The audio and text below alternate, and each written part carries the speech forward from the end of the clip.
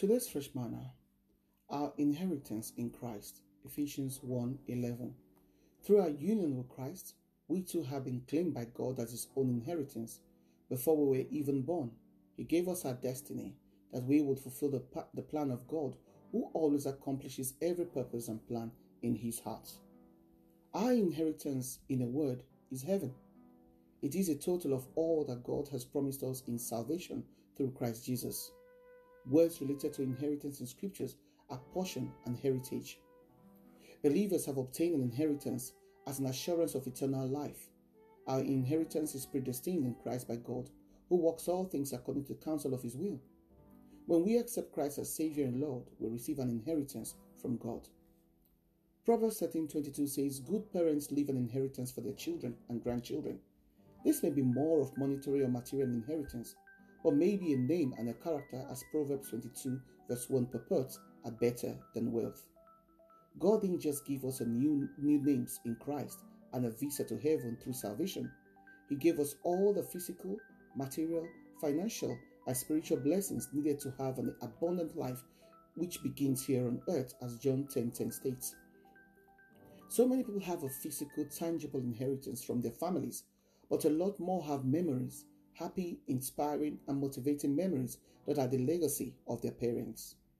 You must be a recognized and an acceptable member of a family for you to be entitled to an inheritance from that family. As a member of Christ's family, we are assured that our portion in Him will not only be available anytime and every time, but we have all equal share in the inheritance as co or joint heirs with Christ Jesus. That means we have access to all that Christ is as co-heirs according to Romans 8:17. Potentially, everything Christ has, we have. As He says in John 14:12, whatever He did, we're expected to do better. So when we pray, God hears us because He hears Christ according to Hebrews 4:12-16.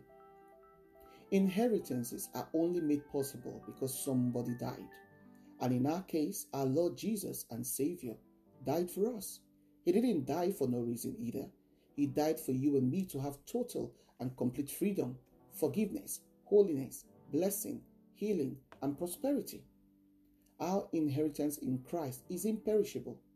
The inheritance we have in Christ is not subject to corruption or decay, governments or politics, inflation or recession. In contrast, everything on earth goes through the process of decay, rust, or falling apart. Some nations like the UK even have an inheritance tax, making whatever parents bequest their children somewhat valueless or what not inheriting. The law of entropy affects businesses, houses, cars, and even our bodies gets to a degree of disorder. Our treasure in heaven and inheritance on earth is unaffected by entropy. They are not subject to these or moths, thieves, according to Matthew 6:19-20. Have you got the revelation that God has promised you something? Do you see these thoughts or blessings in your spirit man? Enough to reach out for them?